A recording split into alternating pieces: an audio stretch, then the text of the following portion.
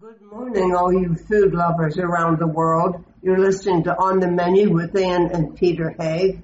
And today we're going to present you with two wonderful, successful, brilliant, talented women in the culinary industry. Starting off with Aisha Ibrahim, whose background is so extraordinary. She'll tell you about that.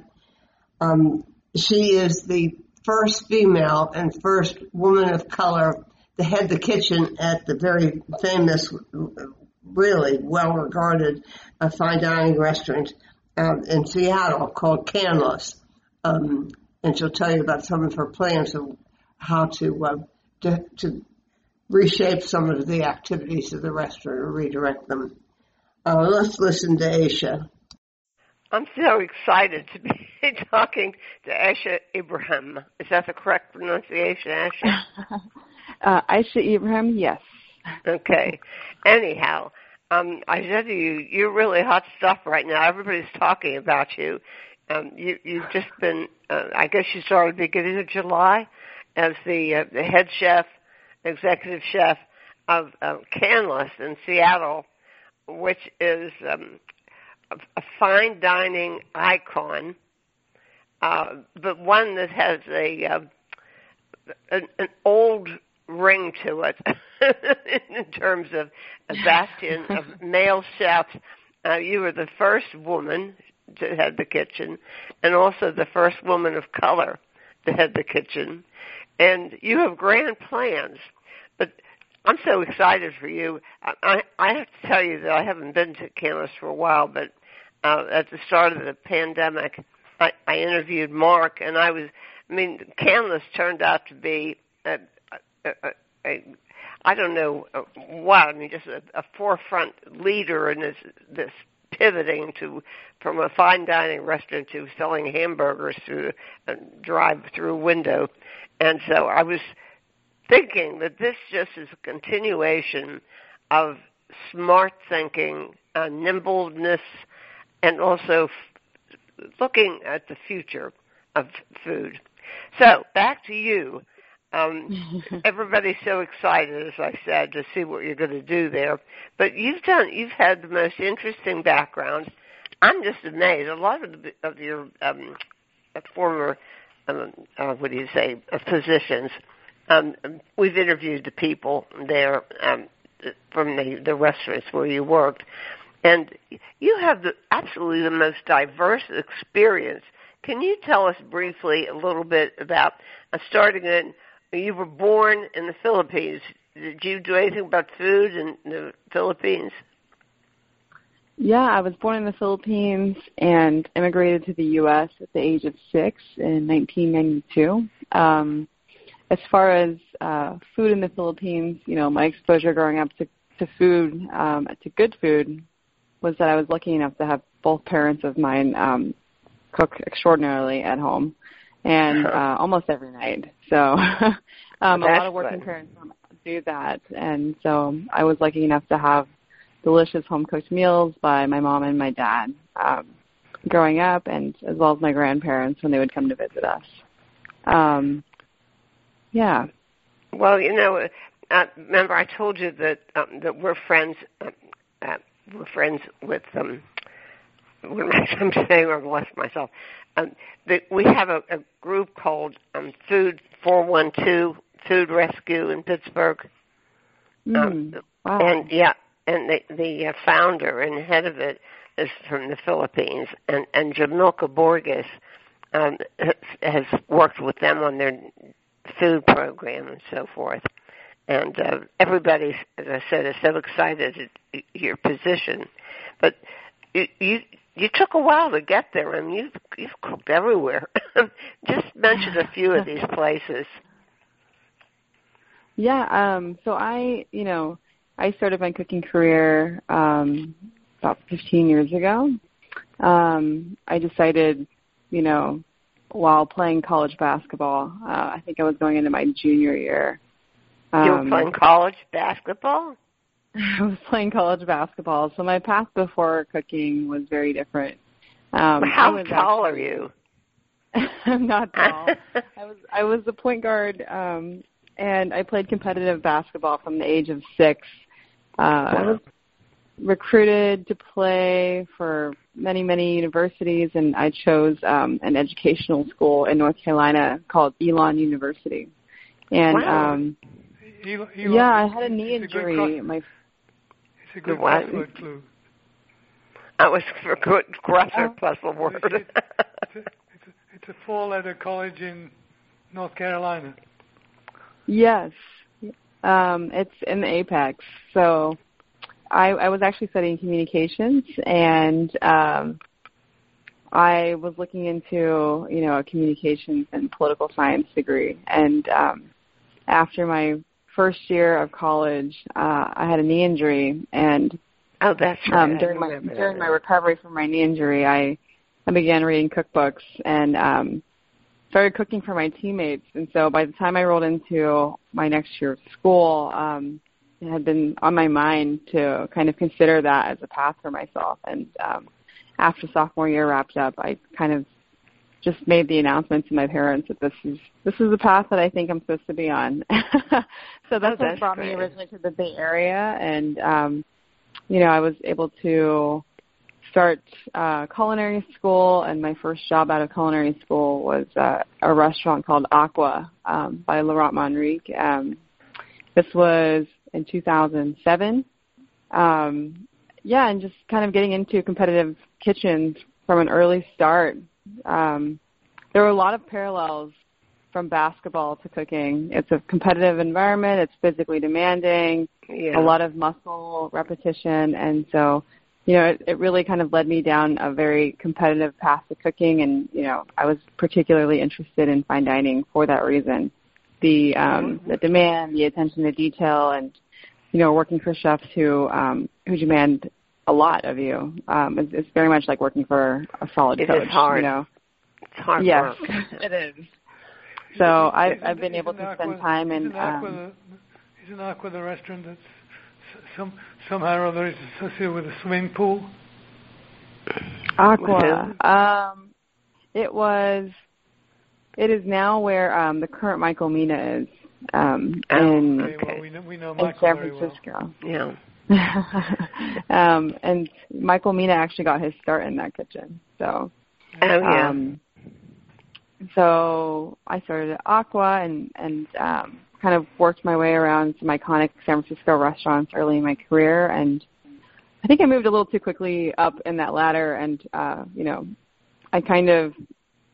had a head chef position at the age of 24, and I hated it. I hated every moment of being a leader at that age. I felt like I wasn't anywhere near being ready to be leading people and to have had the experience to lead, properly. So after running a Spanish restaurant at 24, we've interviewed him, by the way, at Azurmendi, you mean? No, he was actually after Manresa. This was a casual Spanish restaurant in San Francisco that has since closed. I worked at that restaurant, and again, after running a kitchen at such a young age, I realized I kind of made myself a promise. I thought I do not want to take on a management position until I've worked my way up in a kitchen. And sort of 2 months after saying that to myself, I found myself dining at Ubuntu and Manresa. And both of those meals changed my life. So I think after my meal at Manresa, I realized, I'll do whatever it takes to get into this kitchen. This is incredible, and I want to learn how to cook like this. So that's what brought strong. me to it. I mean, that's kind of it's a good hard training for you, I would think. Yes. I'm wondering if you were there when we were there interviewing him once. What year was that? I can't remember, Peter, those years. Long time ago. But long before the fire. Yeah, before the Not long before the fire. No, a long time before the fire. Long time before the fire. Got it. I was there during the fire. Okay.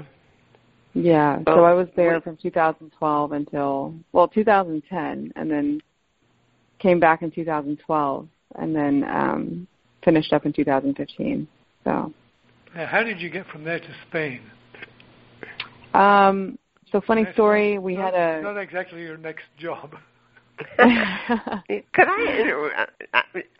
Were you picking these experiences, the work experiences, on the basis of the reputation of the restaurant or of the chef, the importance of it, or the diversity of the process and the types of food? I was looking at the entirety of each program that I was going into. So previous to Manresa, I worked at a restaurant called Commis, and I kind of carved a path for myself and wrote things down. I'm a big goal setter. So, you know, for example, working at Commis, what I had heard about James Scheib in Oakland is that he's a phenomenal cook. He demands a lot. He's very organized, and I wanted to take that on and learn as much as possible from him.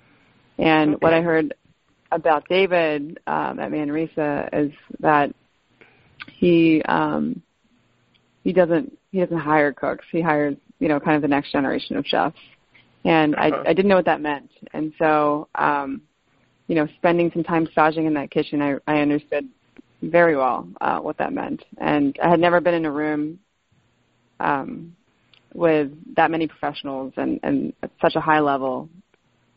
So, you know, getting into that environment, I knew I would have to be at the top of my game to be able to kind of rise in that kitchen. And then considering Azurmendi in Spain, I loved what the program stands for. It's about experience. It's about sustainability.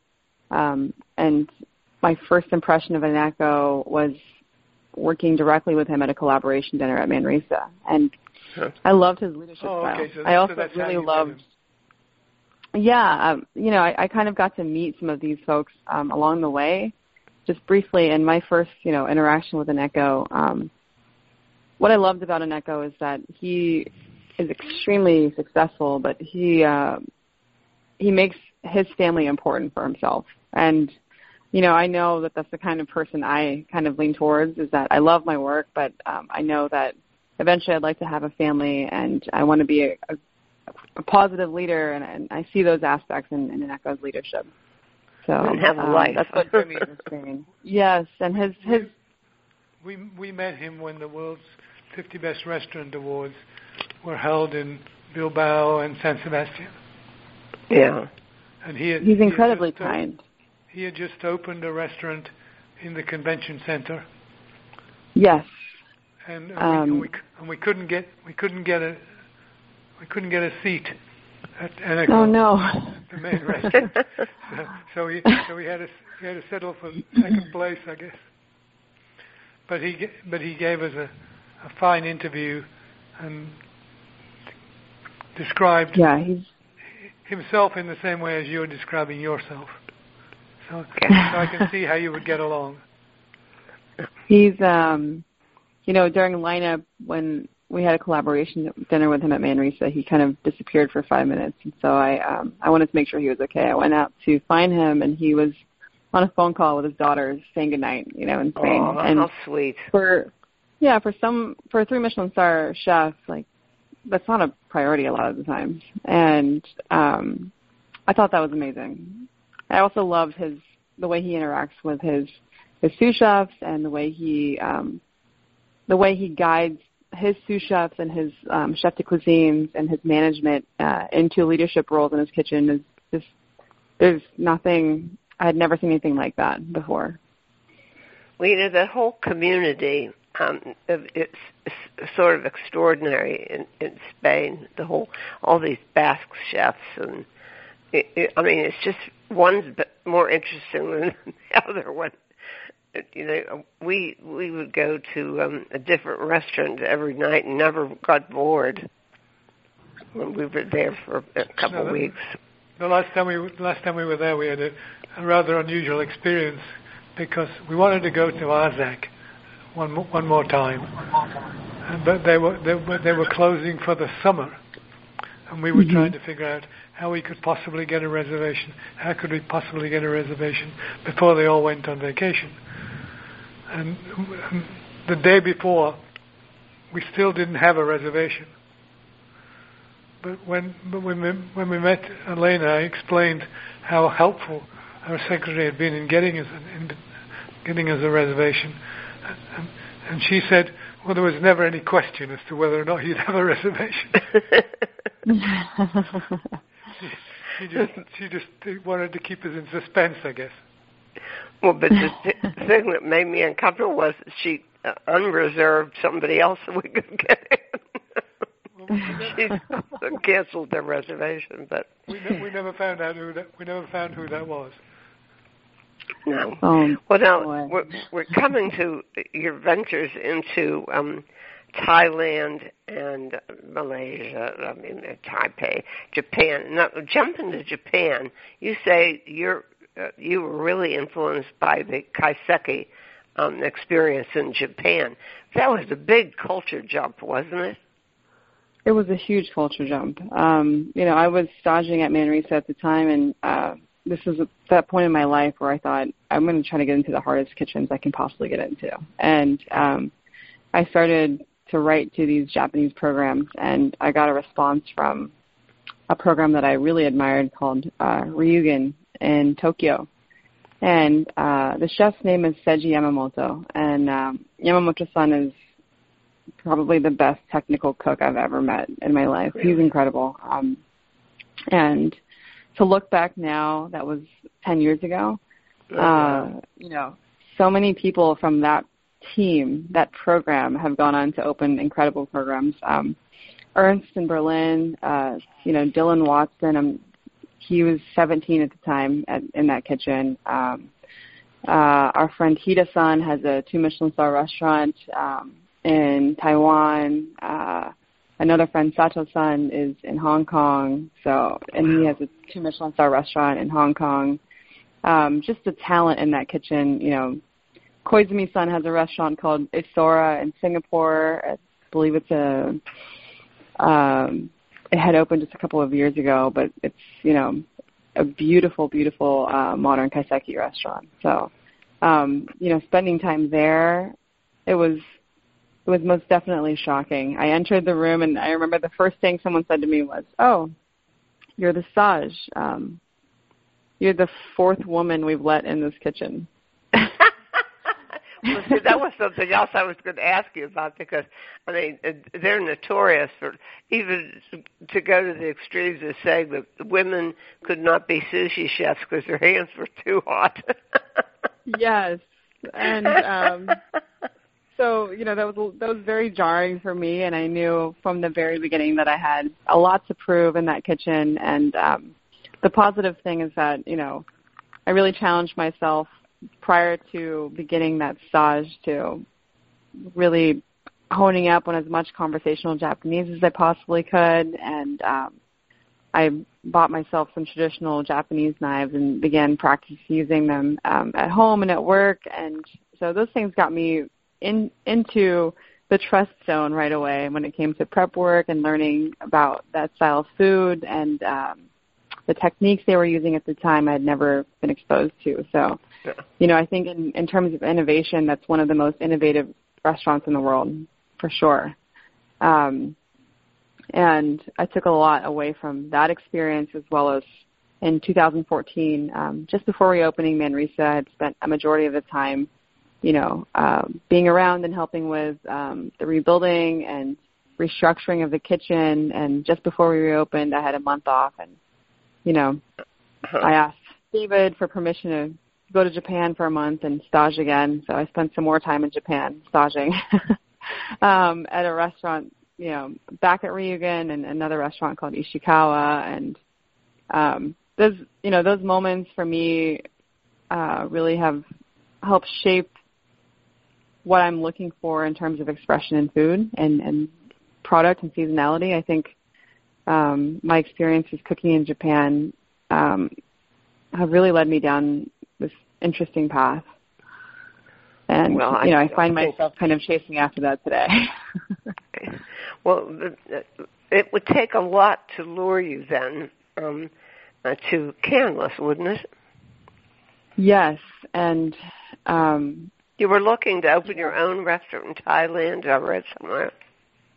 Yeah, I was actually, I had secured the investors and had looked at, Peruvian investors. I'm sorry.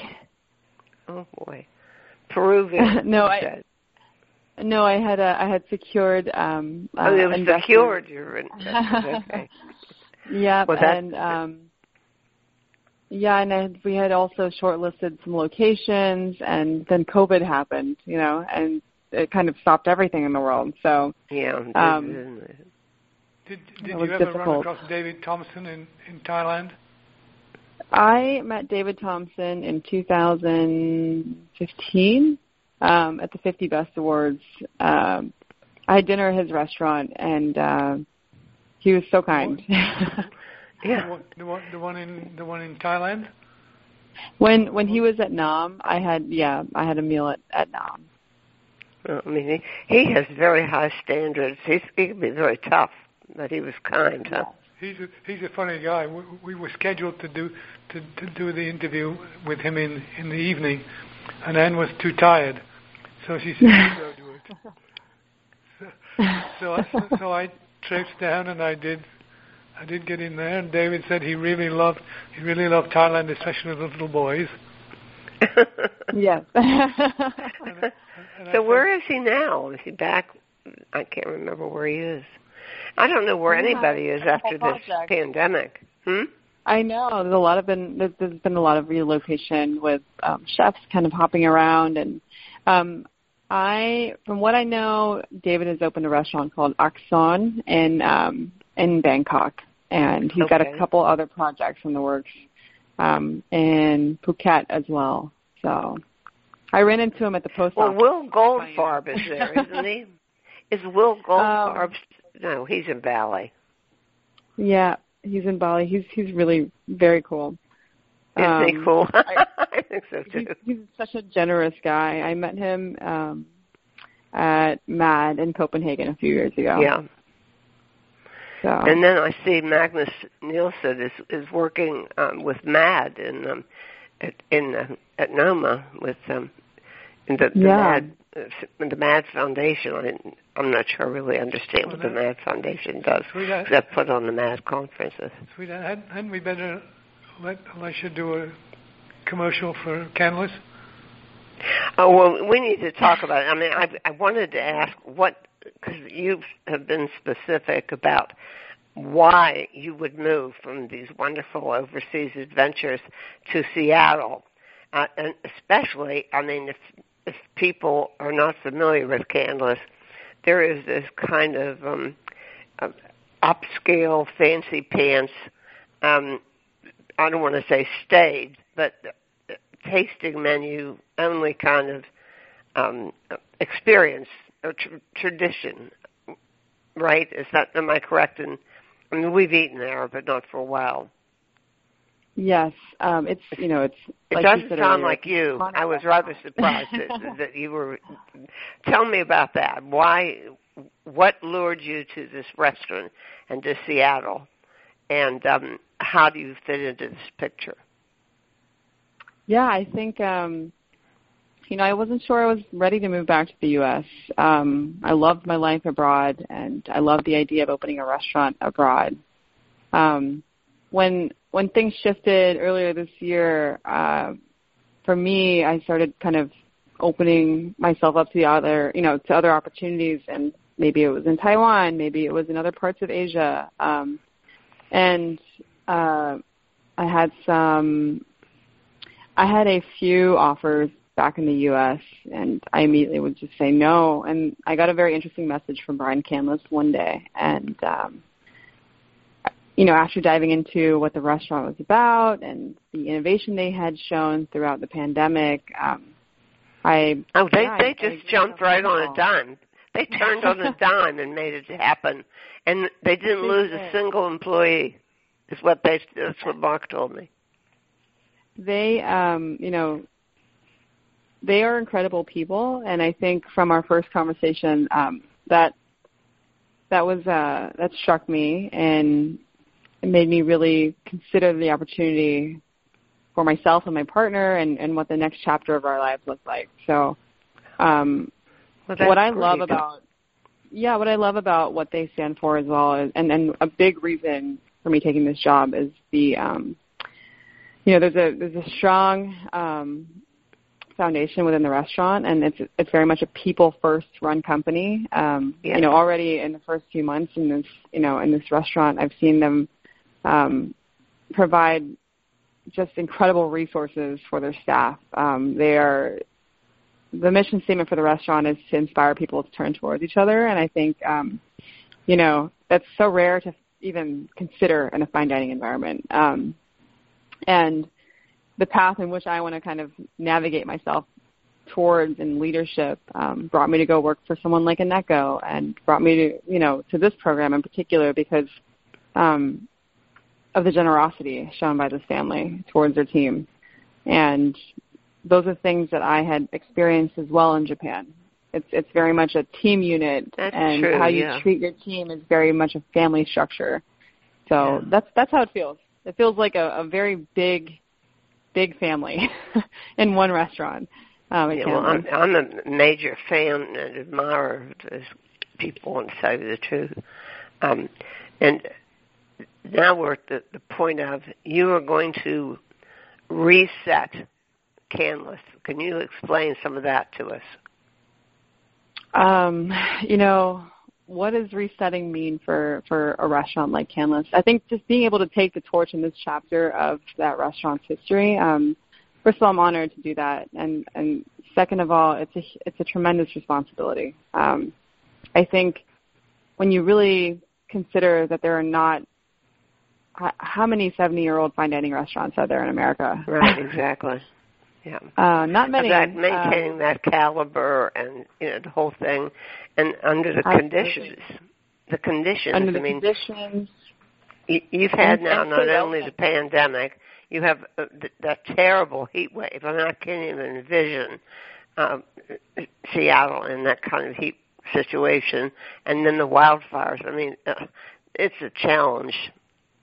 Yes, it is. And it's also, we're existing in this kind of post-COVID space where things are always in a gray area. Yeah, I know. It's been very challenging. And, I think to reset Canlis, I don't think I'm coming in to actually reset Canlis. I think the restaurant has kind of reset the industry in a lot of ways. And the ways that they've responded in the last year is something a lot of restaurants have really looked up to, and to be a part of the innovative side of this industry and showing innovation towards the people in the industry, that's a huge opportunity to learn from.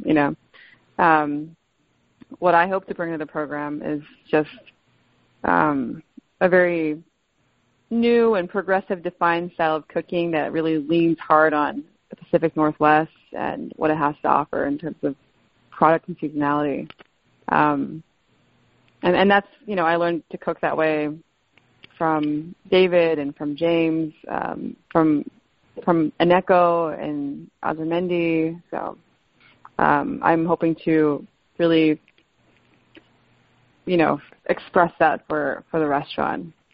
And by doing that, it's also, creating a strong connection to producers in this region. I see you're a fan of Taylor Shellfish. We used to love it when John Riley was alive, and he used to send us those oysters. Yeah, we always like it when people send us a box of 24 oysters.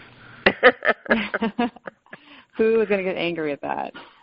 Yeah, nobody. We subsequently had an oyster dinner with John.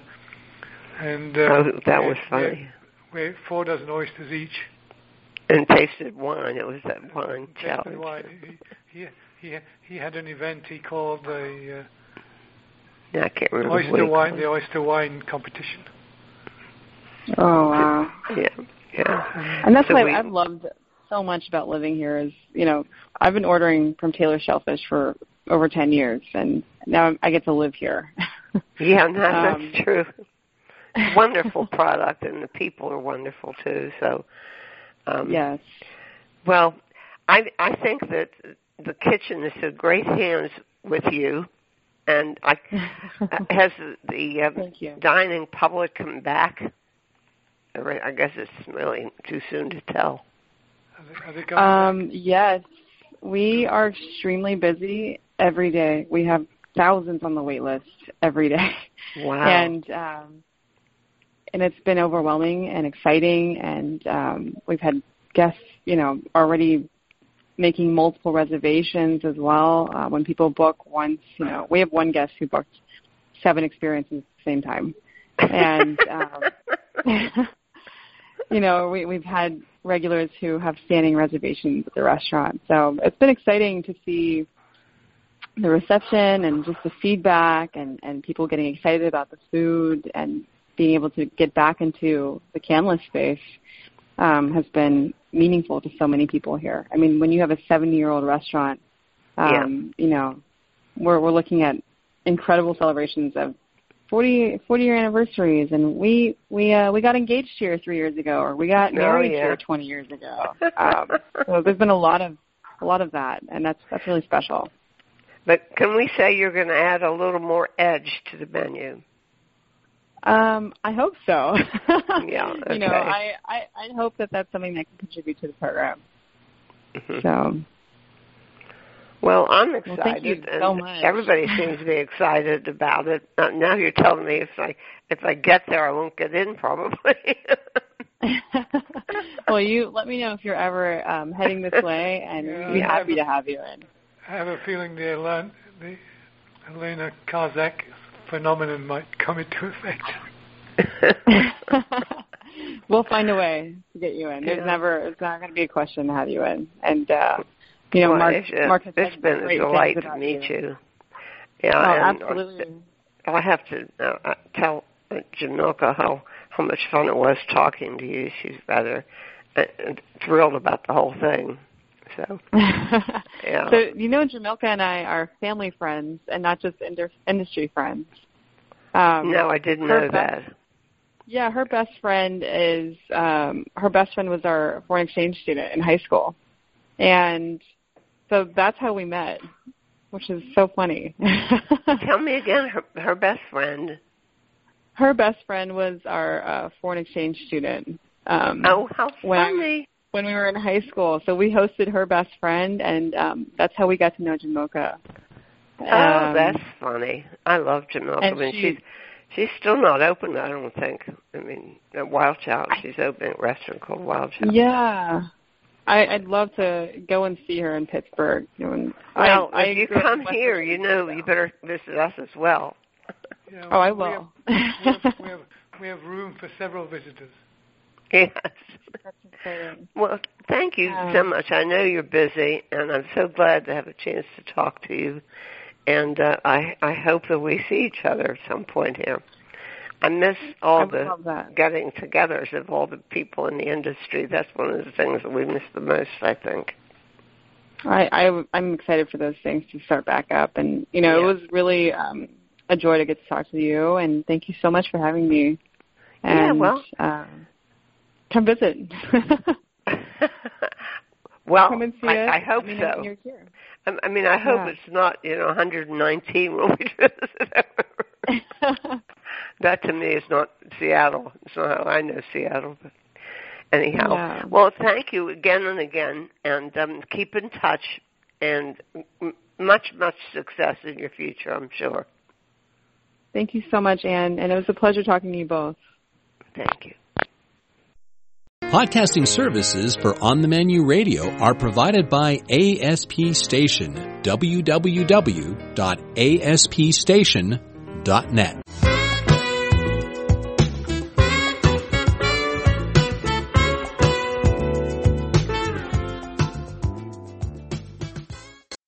Welcome back. Next, we're going to take you to the UK, to England, to London, actually, to talk to Katerina Kermelj, whose first book is Baked to Perfection, which is a treasure trove of really delicious gluten-free baked goods. Well, we weren't so sure about setting up this call in this interview, but it turned out well, and we're going to be talking to Katerina, known as Kat Chermel. Is that correct, Katerina? That's perfect. And talk about perfect. Your cookbook is called Baked to Perfection, subtitled Delicious Gluten-Free Recipes with a Pinch of Science. Well, there's more than a pinch of science. I mean, you have a degree in science from Oxford University, and I've never had any cookbook explain these reactions the way you have in yours. How long did it take you to research and write this book? It's the most comprehensive baking book I've ever seen. Oh, wow. Well, I'm really glad to hear that. It took about a year and a half, I'd say. But honestly, I've been researching these recipes for more than 5 years now, because a lot of the science that went into creating this book it's things that I've been experimenting with for the last 10 years or so.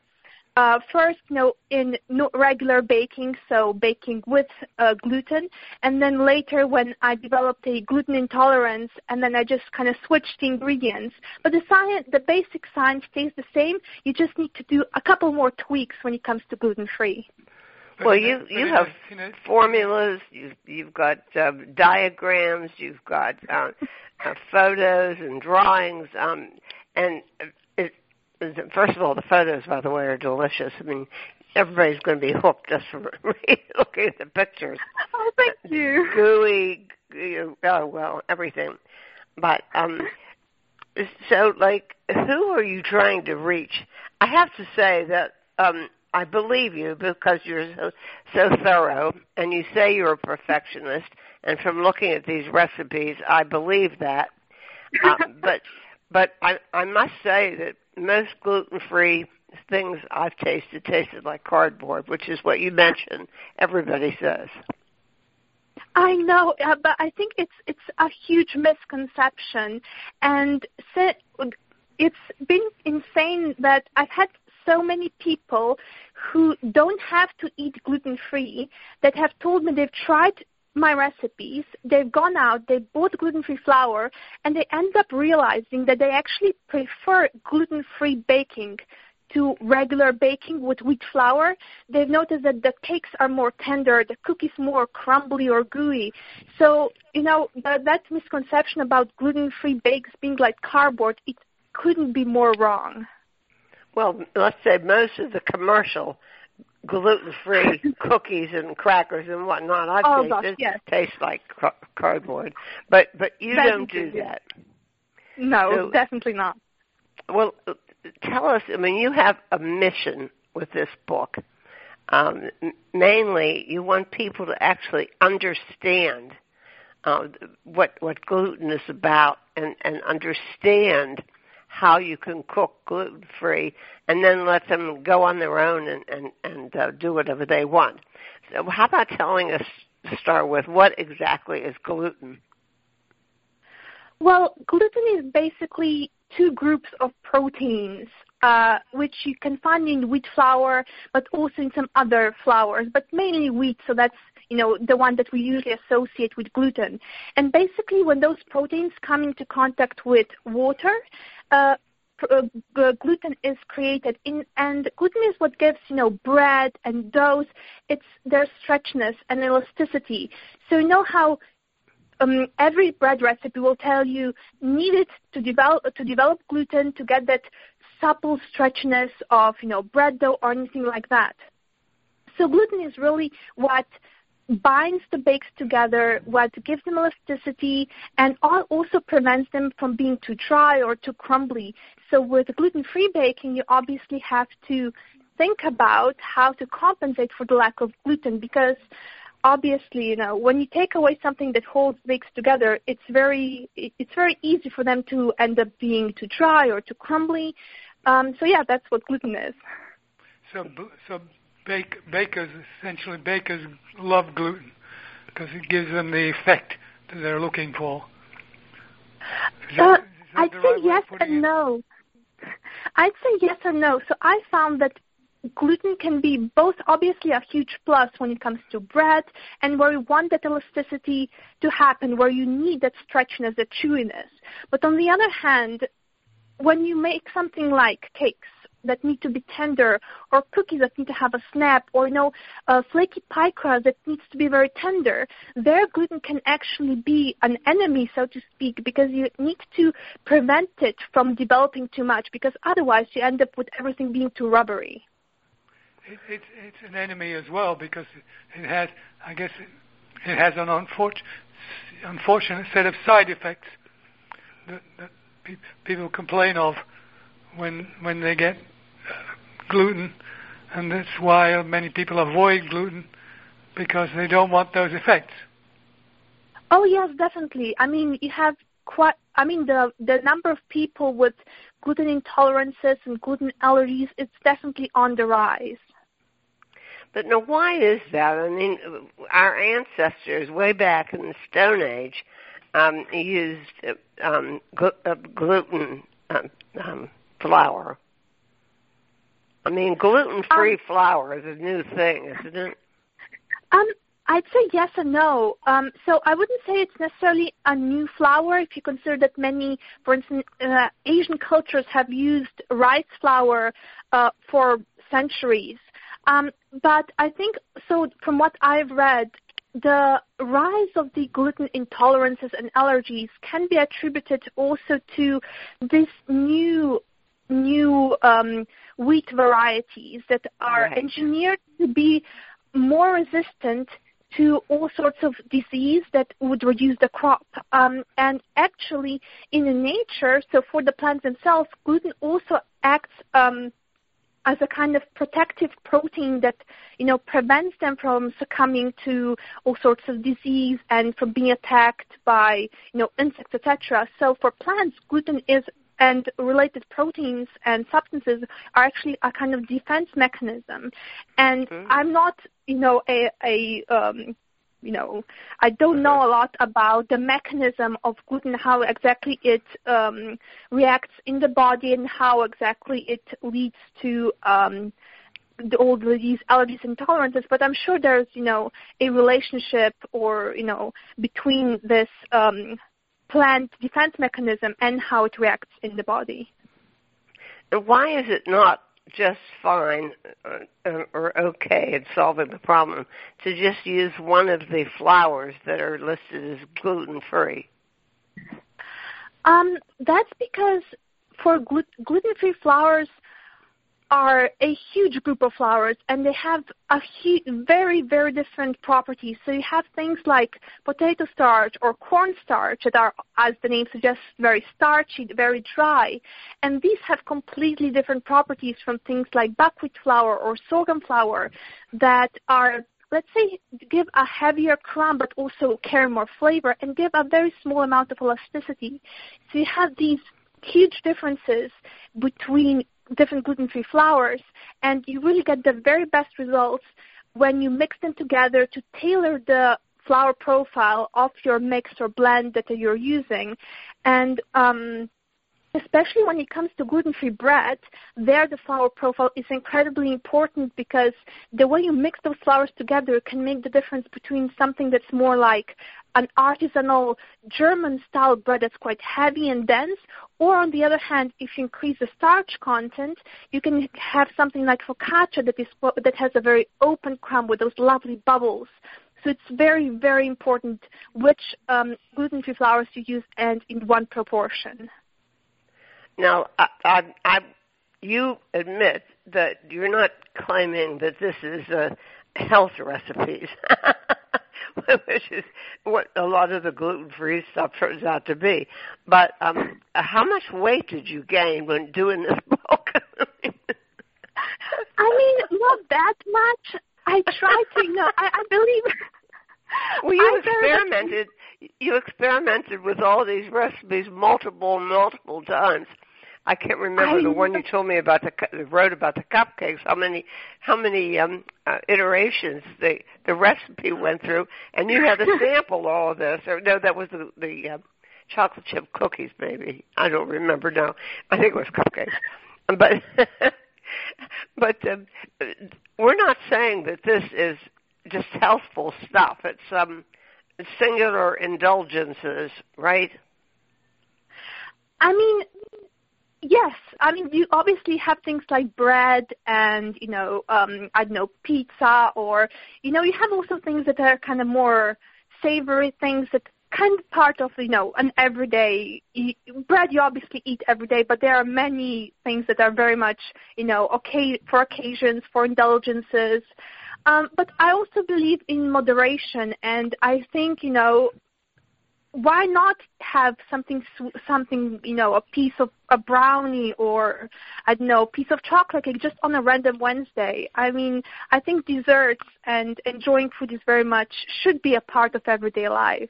And that's what I wanted to achieve with this book, help people that, might have been deprived of enjoying their food, because of, gluten intolerances or anything like that, help them enjoy food again, because I think it's just such an integral part of our lives, and it would be a shame to lose that.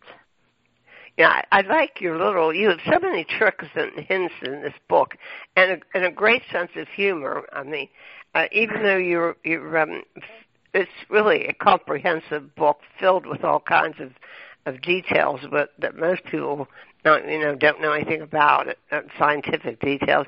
But then you have some really clever things, such as your 3 toothpicks, the graphic. I like those. Yes. Tell us about that. Thank you. Well, I'm very much a visual learner, so when I did my undergraduate studies of chemistry, all my notes were always had some small doodles at their sides, just so, because I find images convey sometimes so much more, and it's easier to transmit information in picture form or illustration form.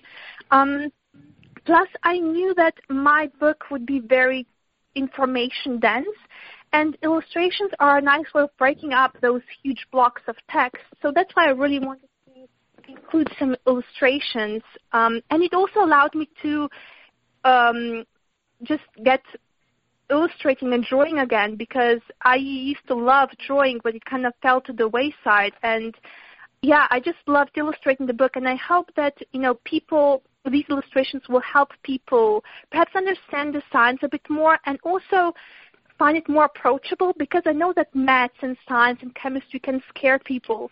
So I really hope that the illustrations will present it in a more fun way. Chemistry is probably my least favorite subject. Oh no! But I mean, you really are into these sweets, and also in the savories, in a very intense way. I mean, you get really passionate in your writing about the different things. And you don't overlook anything. You have how to scale a cake, you have the colors of the pan, the proportions of water to the dry ingredient. I mean, it's really detailed. I mean, as you mentioned, I'm a perfectionist, and I don't know, my brain just works in terms of Excel tables and numbers and ratios. And I think that it's useful to think in those terms, especially if people want to take the recipes in the book and adapt them further. Because I don't find it very useful to say, this recipe requires 3 eggs and 500 grams of flour. I find it more useful to look at the ratio of eggs to flour, because then if you go on and change something or increase, or go from a 2-layer to 3-layer cake, those ratios stay the same. Uh-huh. So I just find it, you get so much more information out of a recipe if you look at ratios and rather than just individual ingredients. I mean, for instance, if you just look at regular bread recipes from any sort of professional baker, you will always find these baker's percentages, which are basically expressing each ingredient as a percentage of the flour weight. So basically, for instance, if you have 100 grams of flour and 100 grams of water, that's 100% baker's percentage of water. And that makes it super easy to compare recipes, which is what I also wanted to achieve in my book, so that people, when they go from one gluten-free bread recipe to another, they can see what are the crucial changes that, make a focaccia and a baguette. So you can see what's the difference in the starch content, what's the difference in the hydration percentage. And I hope rather than I think that people will gain not just good recipes but also the knowledge about what makes those recipes good. Right.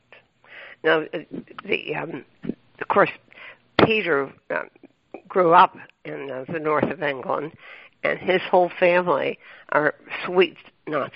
They're really sweet nuts. He has a cousin that went to dessert camp. But anyhow, he loves recognizing your photography is so good. Recognizing certain kinds of, like a Swiss roll, which I had never even heard of, but that's part of his childhood memory. Well, and there was a special Swiss roll that was cooked at Christmas time, which had icing all over it. Oh yes, like a Yule log. Yeah, exactly. Yule log. Yeah. Oh, Yule log. Okay, I know what Yule log is. Yeah. Whereas your standard Swiss roll has jam rolled into it, right? Yes, that's right. Yes. I never did really care for that. No, but you always loved these. We called them something different, chocolate lava cakes. Boy, they're something, aren't they? That's intense. Oh yes, with the molten center. Oh yeah, we called them something different. I can't remember what we called them, but Peter always loved that. Well, my cousin Michael used to make a dessert called Bum Alaska, but it wasn't a bread dessert. It was an ice cream dessert. Mm-hmm. Oh yes, with the meringue on top, and yes, that's lovely. Exactly.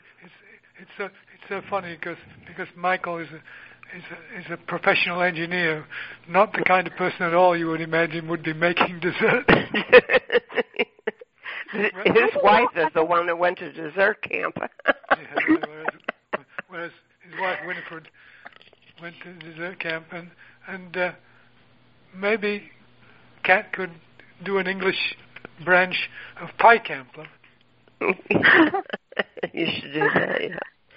I've actually found, so it's interesting, I found that many scientists actually are quite brilliant bakers, which you wouldn't necessarily expect, because baking is often, cake decorating, you often associate that with more creative people, but actually science and baking goes amazingly well together. Oh, I think so, yes. Yeah, I think you have to get everything just precisely correct, right? What's the name of that lady in San Francisco? Emily Lucchetti, love? When where, honey? She was in San Francisco. She was one of the leaders of your women chefs and restaurateurs business. Emily Lucchetti. Oh, Emily Lucchetti, yeah.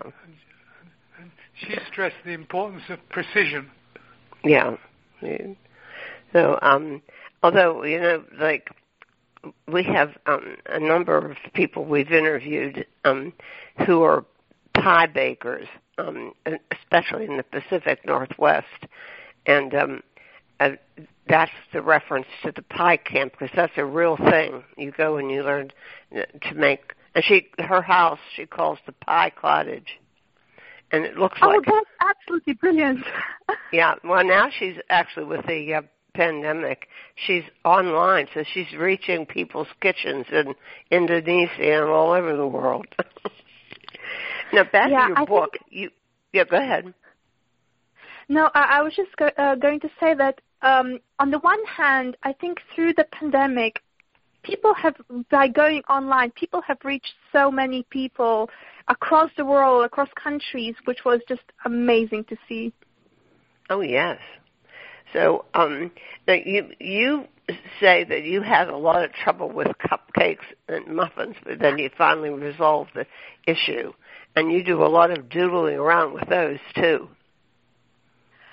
Yes, so my cupcakes and muffin troubles were going on for quite a few years. For whatever reason, whenever I went to make cupcakes, they end up looking just like huge muffins and vice versa.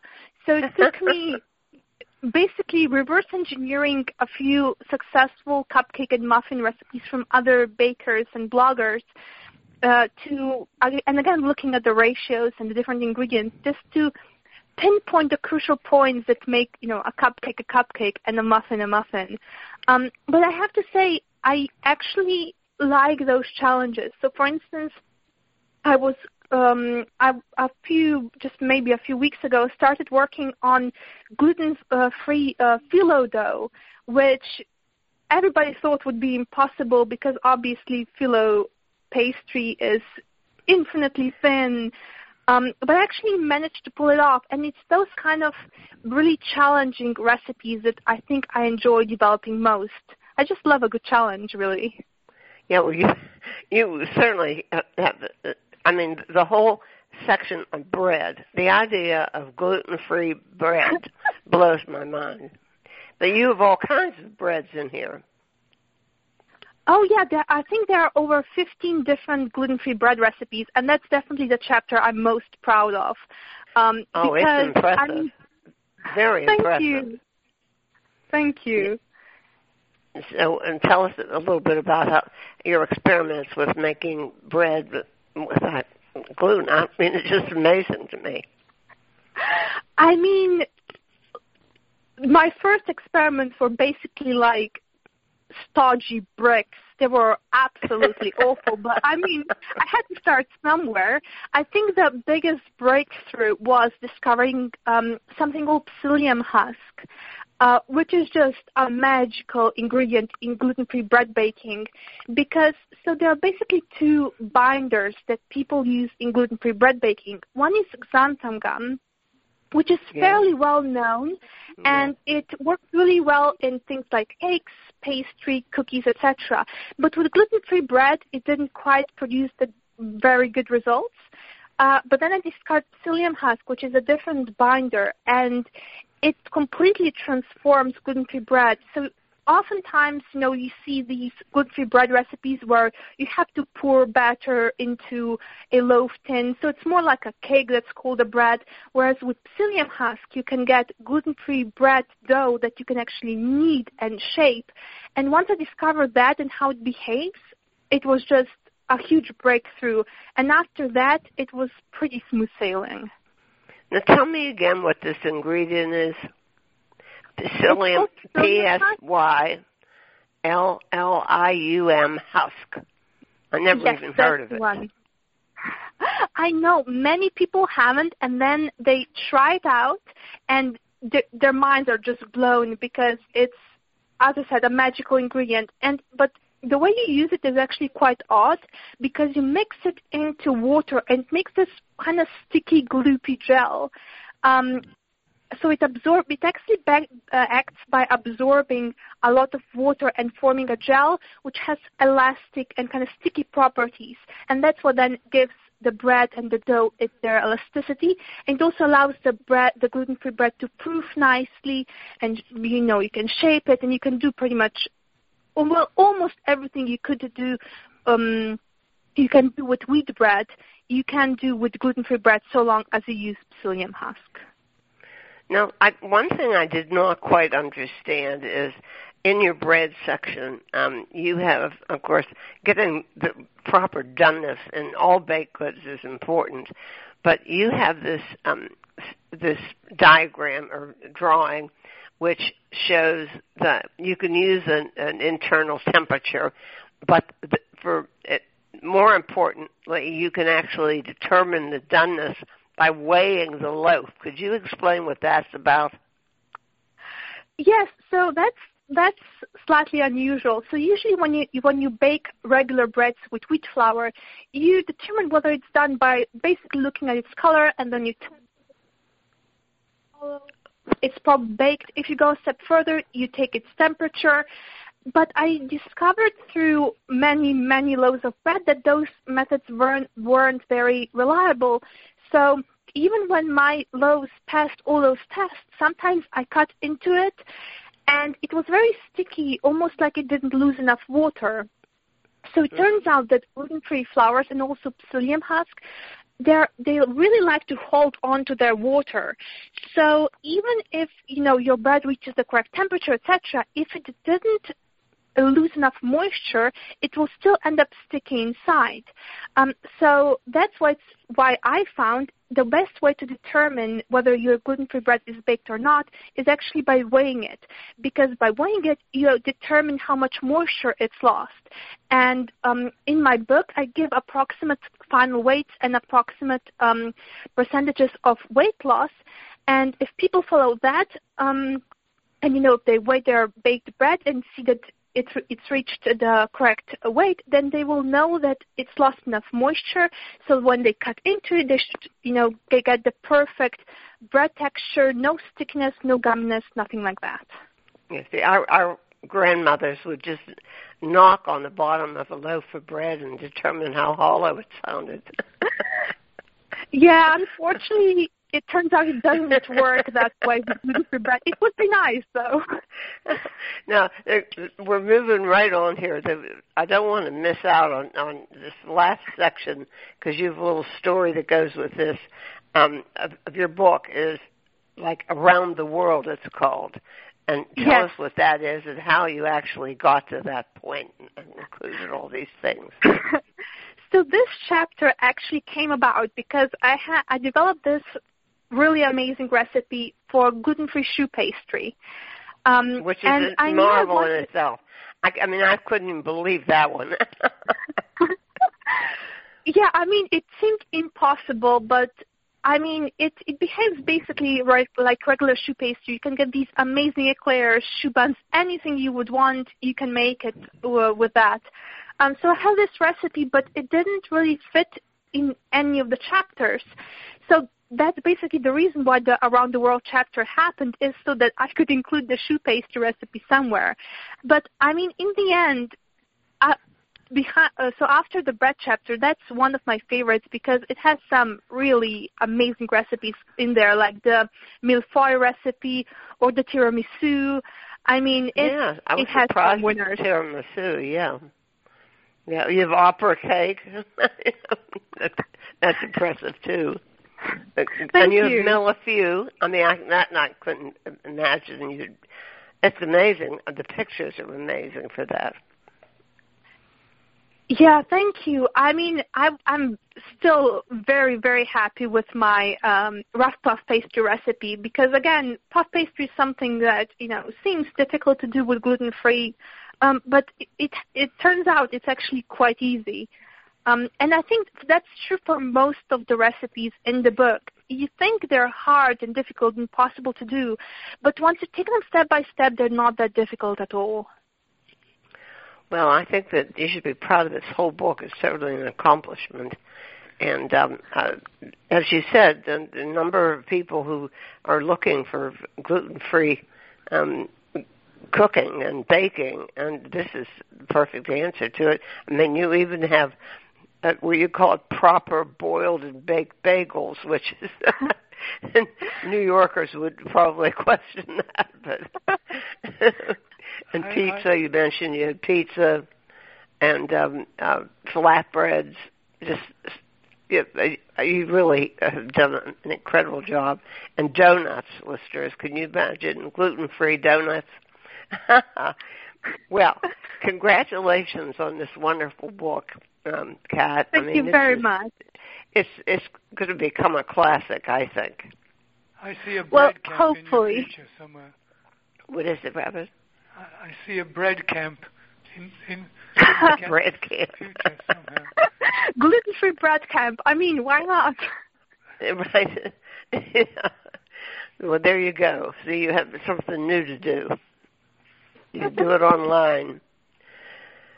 Well, thank you for taking the time to talk to us, Kat. And as I wish you success with this book, I keep being arrested by the I don't have a sweet tooth, but these are so appetizing in the photographs.